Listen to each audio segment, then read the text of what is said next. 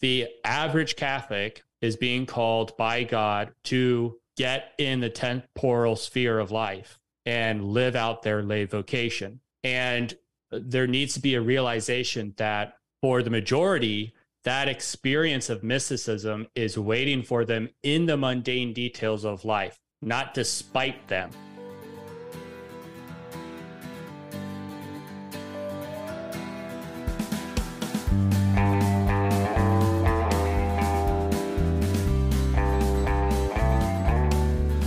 Ladies and gentlemen, welcome to the Crab and the Cross podcast.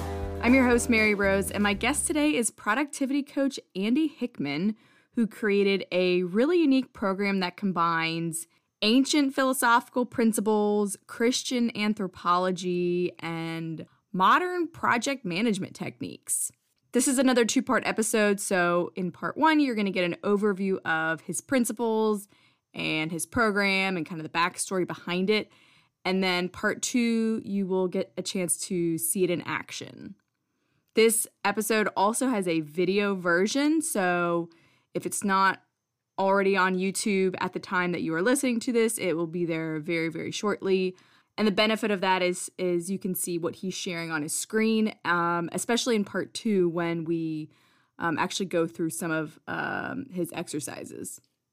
You also get a glimpse into a very vulnerable area of my life. I would say that task management is probably something that one of the areas of my life that I struggled the most with. I may do a lot of things, like I have my job, I have my podcast, I have my house, etc. But I often do things in a kind of sporadic and chaotic fashion. And so it was really good for me to be able to go back and re-listen to this episode as I was getting ready to release it. Definitely enjoyed speaking with Andy. I highly recommend his program if that's something that you are in the market for. And I'd be happy to facilitate a connection. Make sure you're subscribed to this podcast and whatever platform you listen to. Please rate and review. If you're not already subscribed to me on YouTube, subscribe there at The Crab and the Cross. I'm on Instagram. I'm on X. I hate saying that. Elon Musk, what did you do? I'm on Twitter, X, whatever. And you can also support me on Spotify. All right, and now here is part one of my conversation with Andy Hickman.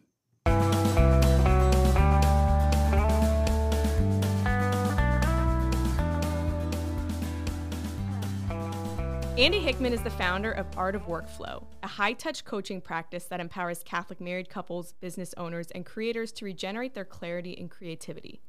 Andy first fell in love with sensing and articulating the structures behind ideas and behavior when studying philosophy at the College of William and Mary.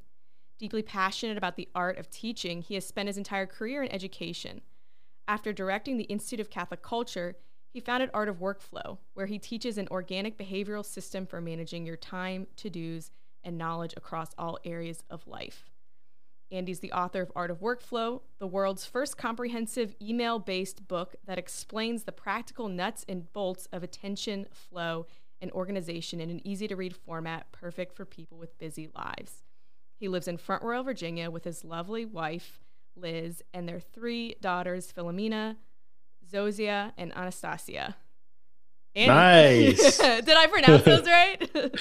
I need to sneak that in there. Yes, you totally did. You did a fantastic job. And it's always a hilarious thing at the end of the bio. We're like, oh, crap. Okay. Well, it's sort of like weird, but I was just talking with my sister the other night about like names I would want to name my future children, which is a completely hypothetical thing at this moment in time because I'm very single. But Philomena and Anastasia are two of my favorite girl names. Dude, let's go. That's awesome. Yeah. I mean, Anastasia, I know that's how everybody pronounces it, but I'm like, no, it's Anastasia.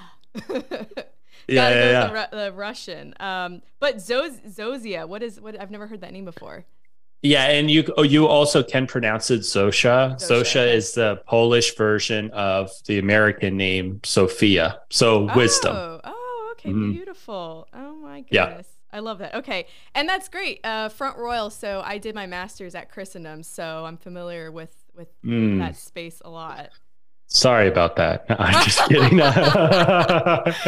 just having fun. No, I trust me. I'm the biggest one to poke fun at Christendom. Like, Yeah. I sort of am like, I don't know. Well, I like to say there's a distinction between the graduate and the undergraduate. That's a good distinction to make. Yeah. But no, it's a great school and it's a beautiful area. So, Totally. Are you a Virginia native? Yes. Yeah. Virginia boy. I was born in Arlington Hospital. Okay. And have always been in Virginia. Went to college in Virginia. Yeah. Got married in Virginia. Beautiful. Yeah. Someone asked me the other day, like, what are your traveling goals? I was like, I don't have any. Like, it doesn't even cross my field of vision. Yeah, like I'm not anti-travel. Okay. And like if a gun was to my head, I would be like, take me to Switzerland. Okay. But but it's like it's not on the bucket list. That's interesting. So you've never traveled outside Virginia? Okay, no, sorry. Okay. Not to mislead the listeners. No, I have stepped foot outside of Virginia a couple of times. Okay. And one time I took a very long leap over into Germany. Okay. And France and the Holy Land and a couple other places. Okay. But it's just not my shtick, That's fair. You're like, yeah, I've been to West Virginia. Come on now. Yeah. Yeah, that's as international as it gets. Mm-hmm. Oh, yeah. Beautiful. Okay, so I'm really excited to talk to you about your company Workflow, and this is very timely for me because I'm feeling sort of stuck in my own professional life of like, I just changed careers, I guess you could say careers this year, where I went from being a teacher to now I work actually in campus ministry, which is kind of related, but yeah, it doesn't have the structure of the teaching environment where it's like, okay, you be there by 8 o'clock, you have your class schedule, you have your lunch break, and then, you go home. Like, it's super fluid, and sometimes I'll be there till 10 p.m. So then I'm like, well, then I'm not going to come until the afternoon the next day. And it's super like nebulous. And so I'm like struggling to like figure out how to work in that new, very fluid environment. Yeah, there's something there. Just a quick thought, which is it's times like that when all the friction gets removed from our life that we recognize its value. Yeah, absolutely. No, because I'm like one to sort of rebel against the schedule. I'm like, I'm not really a morning person. So maybe if I didn't have to be somewhere early, I would be better at, being timely. And it's like, nope, that's not the problem. Yeah. Chesterton has a funny way of putting it. He's says adults have forgotten how to exult in monotony. And he talks about the rhythm of nature. And when you look at a child, they love repetition. They thrive in repetition, right? It's so true. Yeah. And I think, I don't know where this comes from, but I feel like there's this sense where when you complete a task, we don't like the fact that so many tasks are just ongoing. We like to complete a task and then it's done. But just realizing, for example, like with my house, I have to do the dishes every day. Like when I do the dishes, they're done, but that's only task completed until the next meal is cooked. And then it's like, okay, I have to establish just the rhythm of cooking and cleaning. And, I like to have tasks just be done and they're put away, and that's just not life at all. Yeah. Okay, so let's talk about this workflow. What exactly is it? Can you explain a little bit about what you do? Yeah, totally. So then we could break down the name, Art of Workflow. So workflow is the ordering of work. Okay, we use work in the broadest possible sense. So any activity that you're doing. So not just your job, but like you're describing, like the things at home too. Okay. And the ordering, we could even say the organizing too, which could be a whole nother conversation. Yeah. But yeah, it's taking care to ensure that you are not holding an unnecessary amount of stuff in the head or in the heart. Yeah. and that you are able to have a presence of mind and clarity in terms of what you need to be doing, what you don't need to be doing, and keeping that all running without using more energy than it requires. And so there is an art to this. And we're using that word specifically. For example, we're not saying the science of workflow, we're saying the art of workflow. And so when you say that there's an art to anything, you're saying that there are specific behaviors or qualities that produce excellence in that thing. So there's an art to public speaking, or there's an art to listening, right? And so we can get into the history if you want, but the short version of it is we studied the greatest thinkers in modern productivity, and then my own personal background is in ancient and medieval philosophy. So we could be outside of the myopic conversation around modern productivity, but take what's good and then synthesize it in a more holistic framework, which boils down to 4 behaviors. And so the art is the habituation of these 4 behaviors. And what it looks like, what it feels like when you have habituated these things is you have total presence of mind. Things aren't falling through the cracks. You have more energy to pursue creative interests of yours. And there's a sense of ease in the air as opposed to overwhelm. Yeah. You sold me already. Nice. When you say more energy and more creativity, I'm like, oh, I'm there. What are these 4 behaviors then? Yeah. So I'll do a high level overview because we could go real deep into each of them. And I'm letting myself take a breath here because I'm like, does it make sense to go into those 4 right now? First, I think there is a more fundamental thing, which is, what is this all about? So particularly, we serve a variety of clients. I myself am Catholic, but not all our clients are. Okay. What I find, and I'd like for you to either confirm or deny this, is my general experience has been the average, we'll just say the average Catholic on the street, they're not seeking out things like productivity or maybe even personal development. There's something in the air of that is either a cultish obsession around efficiency, or that is a lust for power. There's some sort of thing where that conversation is left for the busy worldly people. Yeah. Okay. Yeah. And so first we have to understand wait, let's get back on the same page in terms of what is work. If we get on the same page of that, then we have context for why we would want to learn an art for ordering work. And then the 4 behaviors have something to latch into, or they resonate more. And so just to quickly get into it, which is when we have the fullest picture of what work is. And what that is it is the profound and wildly unimaginable honor of cooperating with God. And it doesn't matter what vocation you're in. It's this, what it ultimately boils down to is that we are co-creators with the Creator.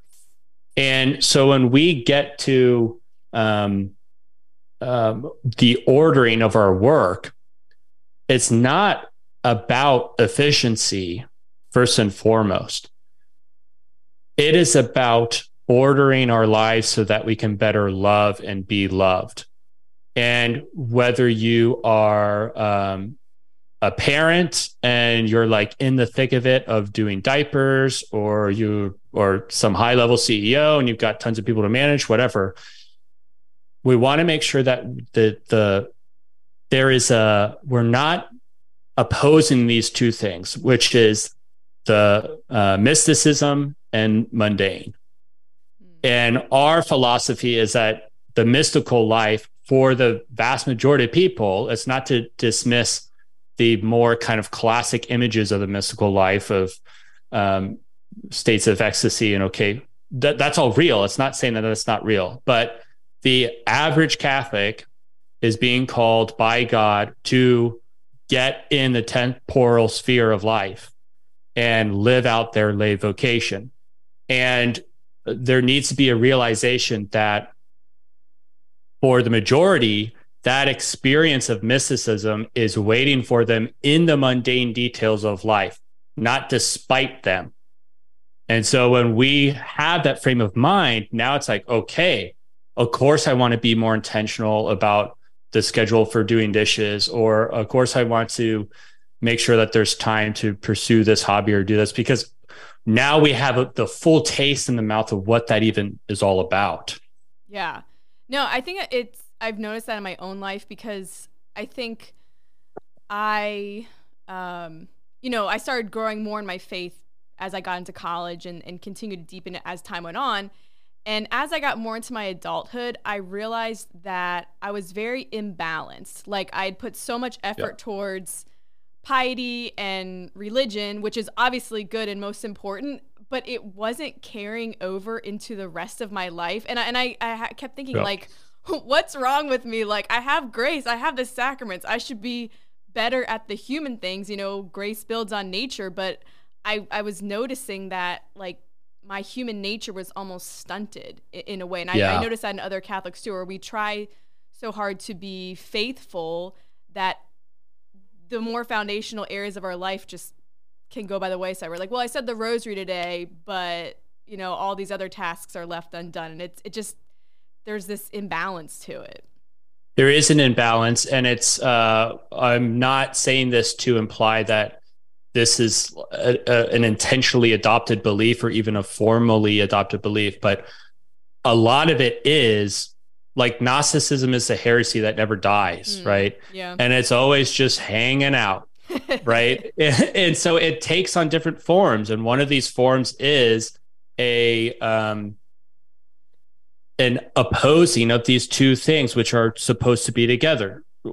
And it's not like, the Catechism has, I'll paraphrase it, and then if people want the notes or whatever, we can put it in. But in the section on prayer, it talks about many people unconsciously believe prayer is something that takes them away. It's like a pause on life, or it's a pause on doing, where it is. It's not. That's not what it is. We're not hitting a spiritual pause button when we speak to a friend, or we mow the lawn, or whatever. And we get this, and this will relate to workflow. Yeah. When you look at the person, God created humans he designed them in a particular way to communicate something. It wasn't just to randomly assemble things, right? But in the human person, we have a bridge, so to say, between the spiritual and the material. And so just any human being walking around is a reminder to us that we're all supposed to be living this life of a seamless cloak, right? Where you can't, I think St. Josemaria says, like, there's a point in which you can't identify or point to where your prayer life begins or ends, because it's just all one thing. Wow. Right? So this relates to what these four behaviors are, because one thing that we'll stress is, like, when people come in, they feel overwhelmed. They think to immediately go to the field of productivity. Yeah. And what we suggest is, don't start with productivity, start with anthropology. You need to have a sound understanding of what a human is, because if you don't, you're going to approach the process of cognition, or what it means to think about something, in an imbalanced or handicapped way. And it's only through a proper understanding of what exactly thinking even is that you can get your thinking to make more sense or to be more clear. Okay. Wow. So, yeah. So, just there's one section from the Catechism, and then we'll tie this into the 4 behaviors. Okay. This is 365, paragraph 365, and the unity of soul and body is so profound that one has to consider the soul to be the form of the body, i.e., it's because of its spiritual soul that the body made of matter becomes a living human body.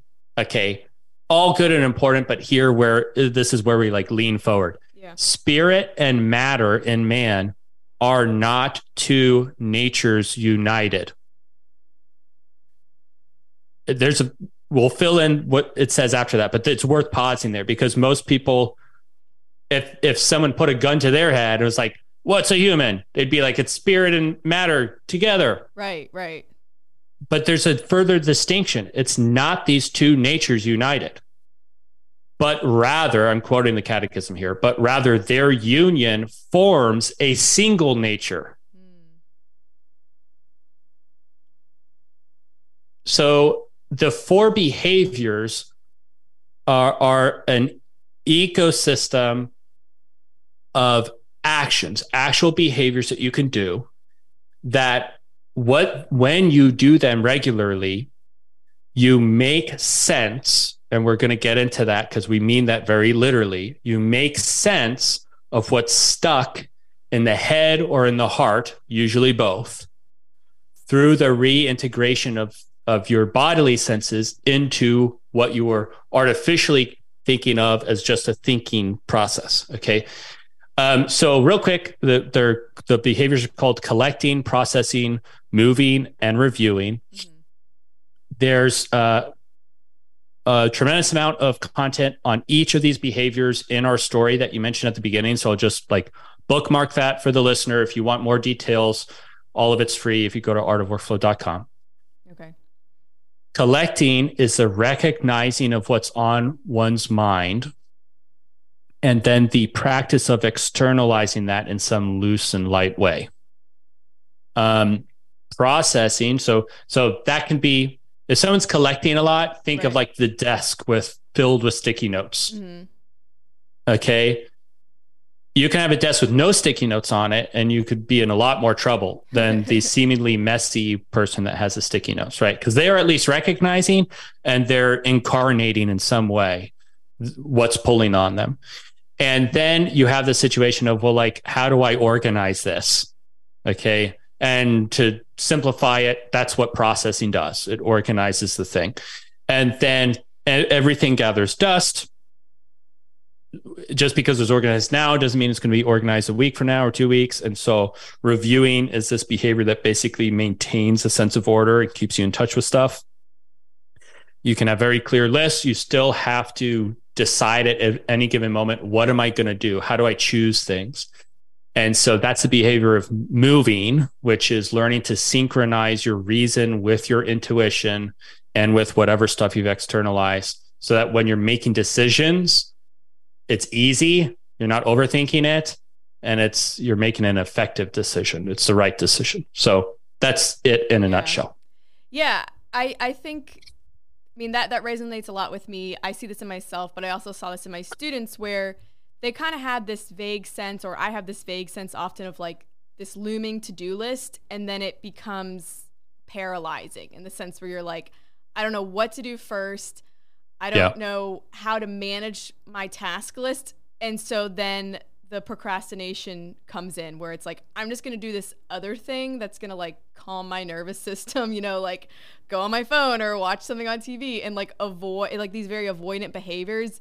And then somehow we're like, and then maybe the task list will become more manageable, like after this, you know. But I think it's almost like in my mind, you know, I have 50 tabs open, and then I'm like, I'm just going to close the computer right now because I can't even sort through the tabs at this moment. Yeah. So Mary Rose, you just use a phrase, which is exactly right, which is, where were those tabs open? In my mind. Right. Yeah. And this is exactly why we get to the point where we feel like we can't figure it all out or we can't manage it, because we can't in our mind. And so we could go into Aquinas here a little bit in terms of how does this relate? Like, why are we thinking that all this should be in our mind? Yeah. And what's a good reason as Catholics for us to understand that it shouldn't? Okay. Should we go there? Yeah, let's yeah, because well, I'm intrigued even by what you said when you quoted the catechism, because yeah, I think and I feel almost embarrassed to say this because like I've also studied philosophy, I've studied theology, but I think in my own perception I also just thought of a human person is the union of matter and spirit, you know? Exactly. Yeah. Like I mean, and in a way, it makes sense when we think about death in the sense of like the soul leaving the body. It seems like there's a way to separate it, but it's kind of like cutting something in half, where it's not two wholes. It's, it's been divided. Yeah. I mean, there's a reason why Aquinas is pretty stumped in terms of what does it even mean to exist between when we die here and when we get our glorified body. Right. Because we're not, in a sense, we're not human during that time. Yeah. And so that should be mysterious for us. Right. Wow. Absolutely. Yeah. I mean, there's a lack. It's not even just a separation. It's a complete division. Yeah, exactly. Okay. So what does he have to say about this issue of trying to keep things in your mind, and how does he sort that out? Yeah. So what we'll do is to visually contextualize this.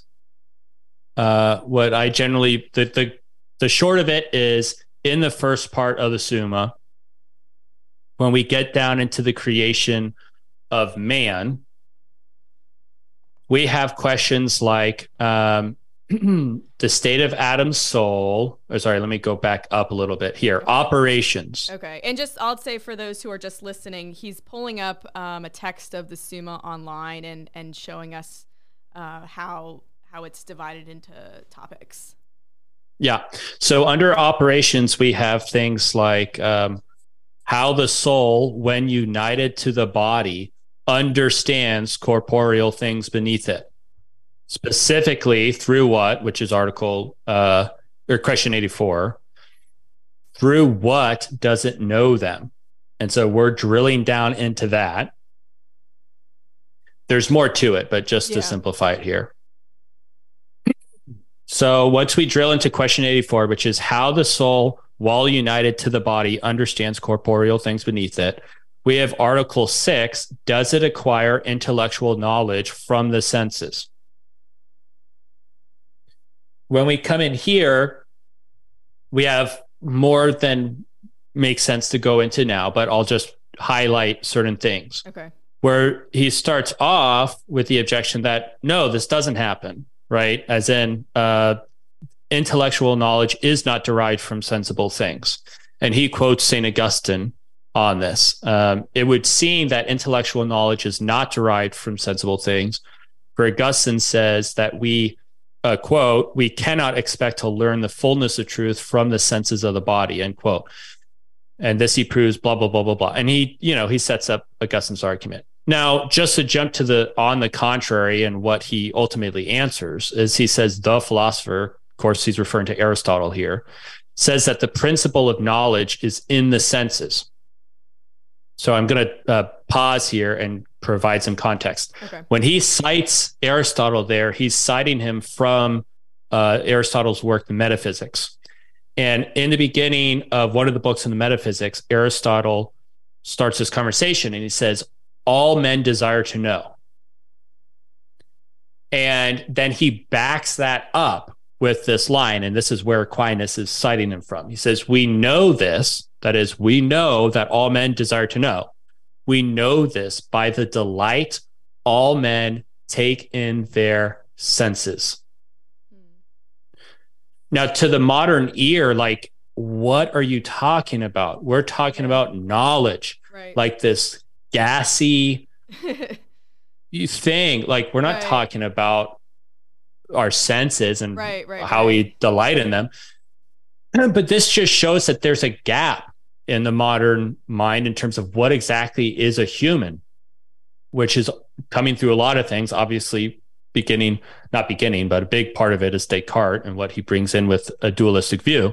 But this is what Aquinas is pointing to, is that the senses are intimately involved with the knowledge. Now, later, Aquinas will say that the material senses, or sorry, the physical senses are the material cause of intellectual knowledge. Mm-hmm.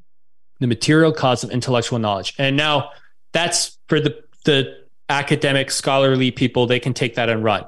For the everyday people, we see this in phrases that we use all the time. We say if we don't comprehend it, we say that it is nonsense. Mm. Or when it finally clicks, we go, oh, that makes sense to me. Mm-hmm. Or we're talking about common sense. Something else, I was reading this commentary and some other thing, and they use the phrase to bring to the senses. So like someone said something and brought me to my senses. Right. All of these are hints in everyday phrases that we use of like, there's an intimate connection between what's going on up here and what's coming in through these things. Right. And so, so we can do some exercises, but the short of it is you have so much on your mind because you have so much on your mind, and you're not letting the rest of you be incorporated in the act of literally making sense of what's taking up space in your head. Yeah, because I think, even, people say, oh, I see it, when you comprehend something. Although it does bring up an interesting question. This is very, very tangential, but, people who have who are lacking certain sense experiences, blind, deaf, whatever, like they're able to still think and still comprehend. And so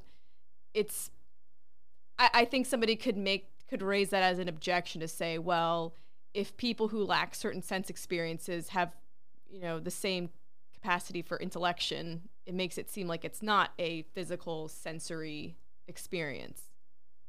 Well, when you look at neuroplasticity, it's not like they don't have any senses. Yeah. It's just the rest of their senses do more. Right. So the real like devil's advocate, which I think backfires on the objection, is we'll take all the senses out of the picture. Yeah. So there's an interesting line from Sertiaj. He's the author of the book The Intellectual Life, which is popular in some Catholic academic circles. He says, minds can only communicate through the body. And he says, it's as ridiculous to say the soul alone understands as is to say alone that it builds or that it weaves. As in, here's one example. Take two people in the same room, put them in the same room. Okay, now take away their sight and take away their sense of touch and take away their ability to hear, go down through all the lists. Once all that's gone, have them communicate to each other. Yeah. Well, I I don't know. Now with people talking about these Neuralink things and, AI and brain technology, it's like maybe we will be able to telepathically communicate. What's going to create the phantasms in the mind? Yeah. No, it's true.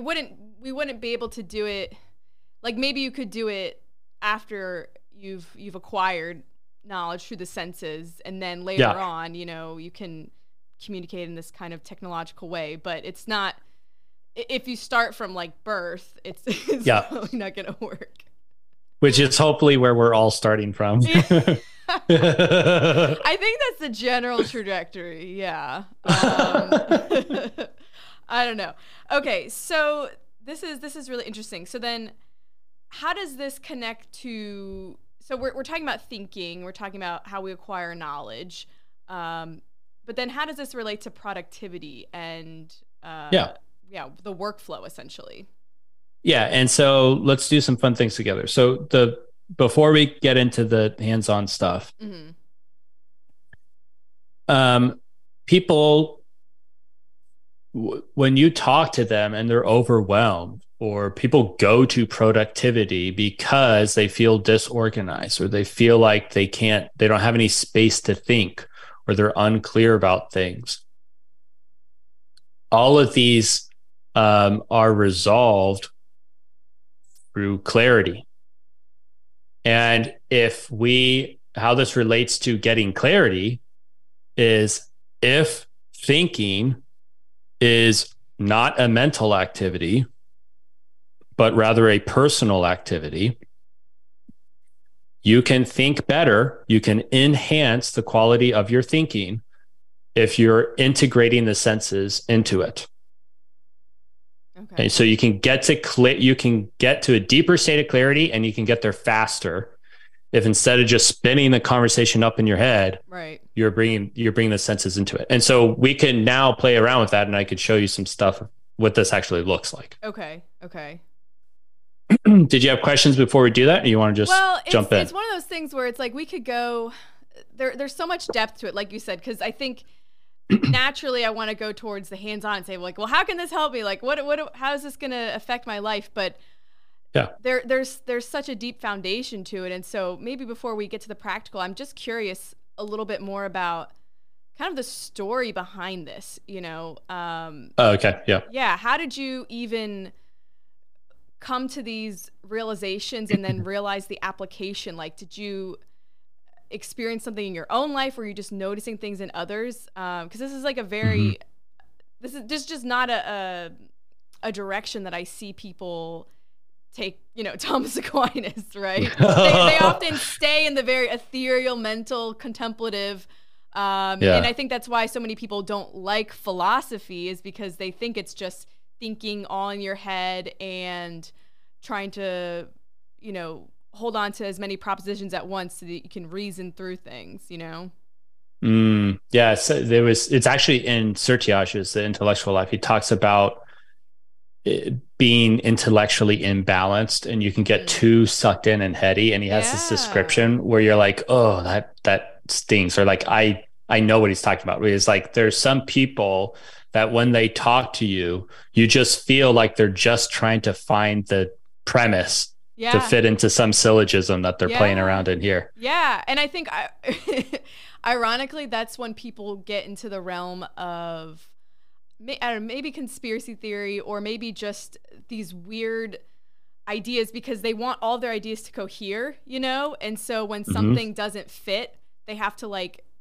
maneuver all of their thoughts to fit that one, like, odd proposition. And then, the whole thinking just gets sort of twisted. Yeah. Yeah. Which is just notice that all our images for thinking have a physical reference point. Like, our thoughts get twisted. Yeah. No, right. For sure. Yeah. Right. Yeah. Yeah. Okay. So how did I get into this? So I'll tell you a story where, like, it kind of, the problems and the solutions kind of like collided with each other. And then I'll let the other things backfill from there. Okay. So for me, a significant time for this started when I was running the Institute of Catholic Culture. And it was a awesome team, awesome work, not balanced from a work-life kind of thing. Okay. Yeah.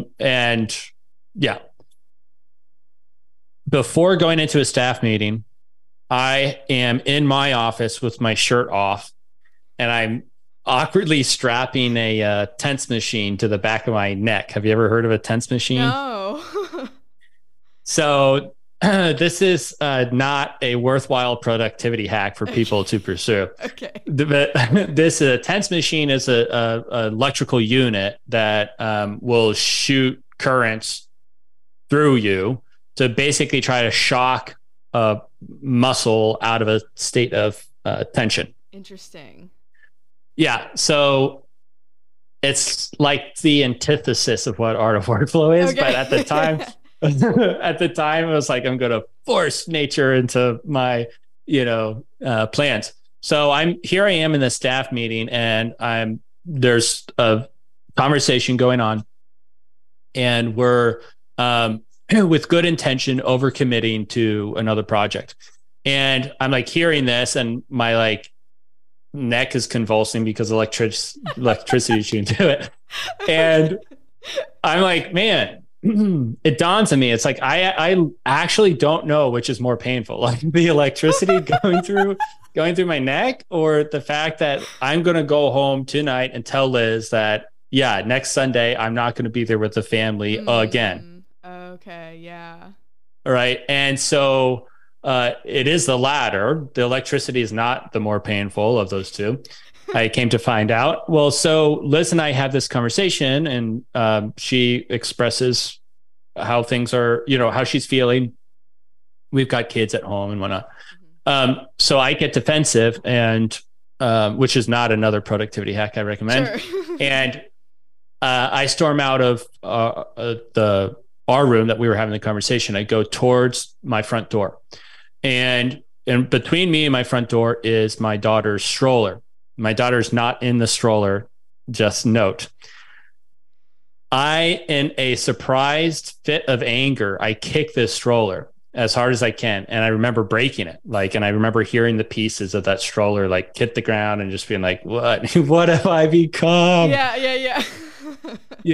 But it was that shattering of those things that was a significant enough wake up call to be like, what is going on? And I was surprised by my anger in that moment, but what surprised me more was the recognition of my own apathy.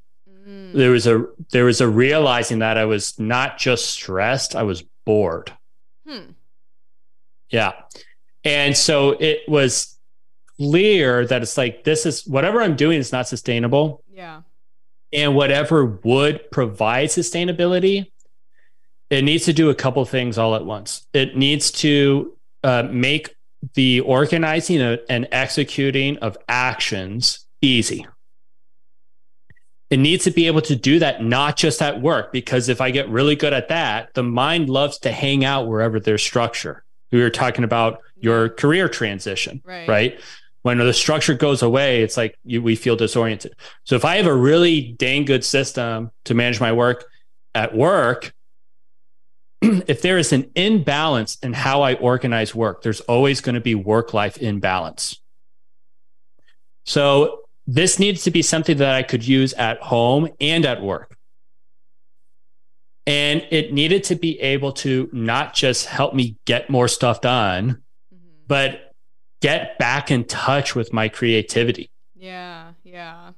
It's like transitioning from college where you have that social network and you're always eating dinner with friends and you're always playing. Okay, then all of a sudden you're like 10 years into the game. And you're like, dang, I'm becoming the boring suburban dad I swore I would never become. You know what I mean? Right. And so, so then I saw that need, and then I saw a couple of things supporting the finding of the solution to that need. So it's a story for another time, but I had gone through a neurotic breakdown in high school.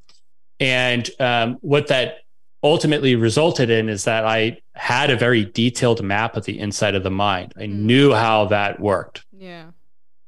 I had the educational background to be able to view productivity from a higher vantage point and integrate the knowledge of the human person into the conversation, so that you weren't just becoming addicted to cranking through to-do lists, but you were using this to do a higher and more holistic goal. Yeah.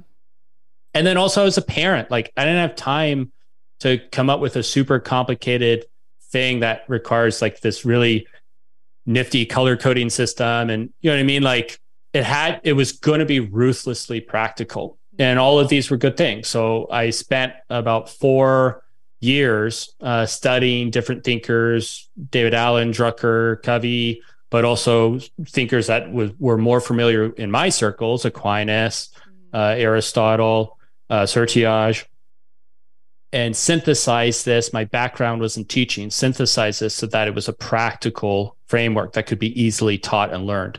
And so that's where it comes into distilling all this into not just 4 principles or 4 theories, but 4 behaviors. Right. Because once something is behavior, it can be coached a lot easier. Yeah. And it just becomes very practical. So yeah, that's where this came from. Okay. So you kind of had this almost rock bottom-ish moment where you were like, something has to change.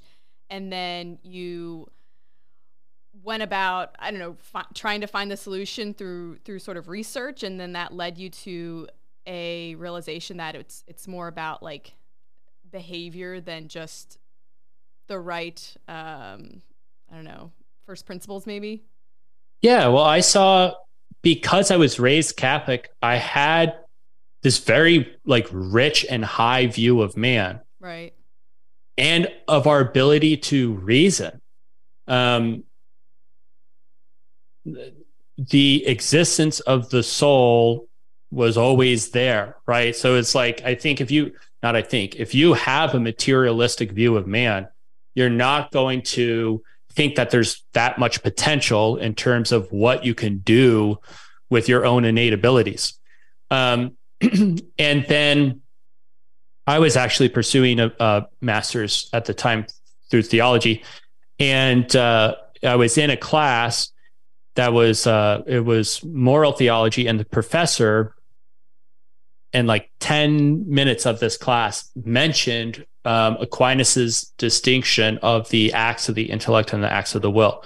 And this was the first time that I had ever heard a further breakdown. I always just had humans different than animals because intellect and will, like reason and choice. Yeah. But then I heard the will itself, if it's proper to talk about it that way, Aquinas distinguishes 6 acts that the will does and 6 acts that the intellect does. And I found this really fascinating. I'm just going to show a visual real quick. Sure. So I ended up writing a research paper mapping out Aquinas's psychological analysis of voluntary action and showing how that explains why modern productivity methods, to the extent that they work. Wow. So we synthesize Thomistic psychology with David Allen's Getting Things Done method, because David's always going to be the king when it comes to action management and attachment management. But what he was asserting, which is unique, especially within modern writers, is that the way to clarify action is independent of personality traits, of gender, of your profession. But he just left it as like, and so therefore it's awesome.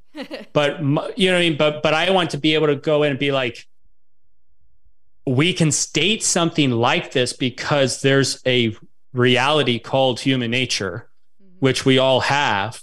And Aquinas gives us these really awesome detailed explanation of what goes on in the mind when we're thinking through things. And then if this is true, why don't we build an art from the ground, not from the ground up, but let human nature be the ground. Yeah. And then build an art for making sense based off of that shared human nature.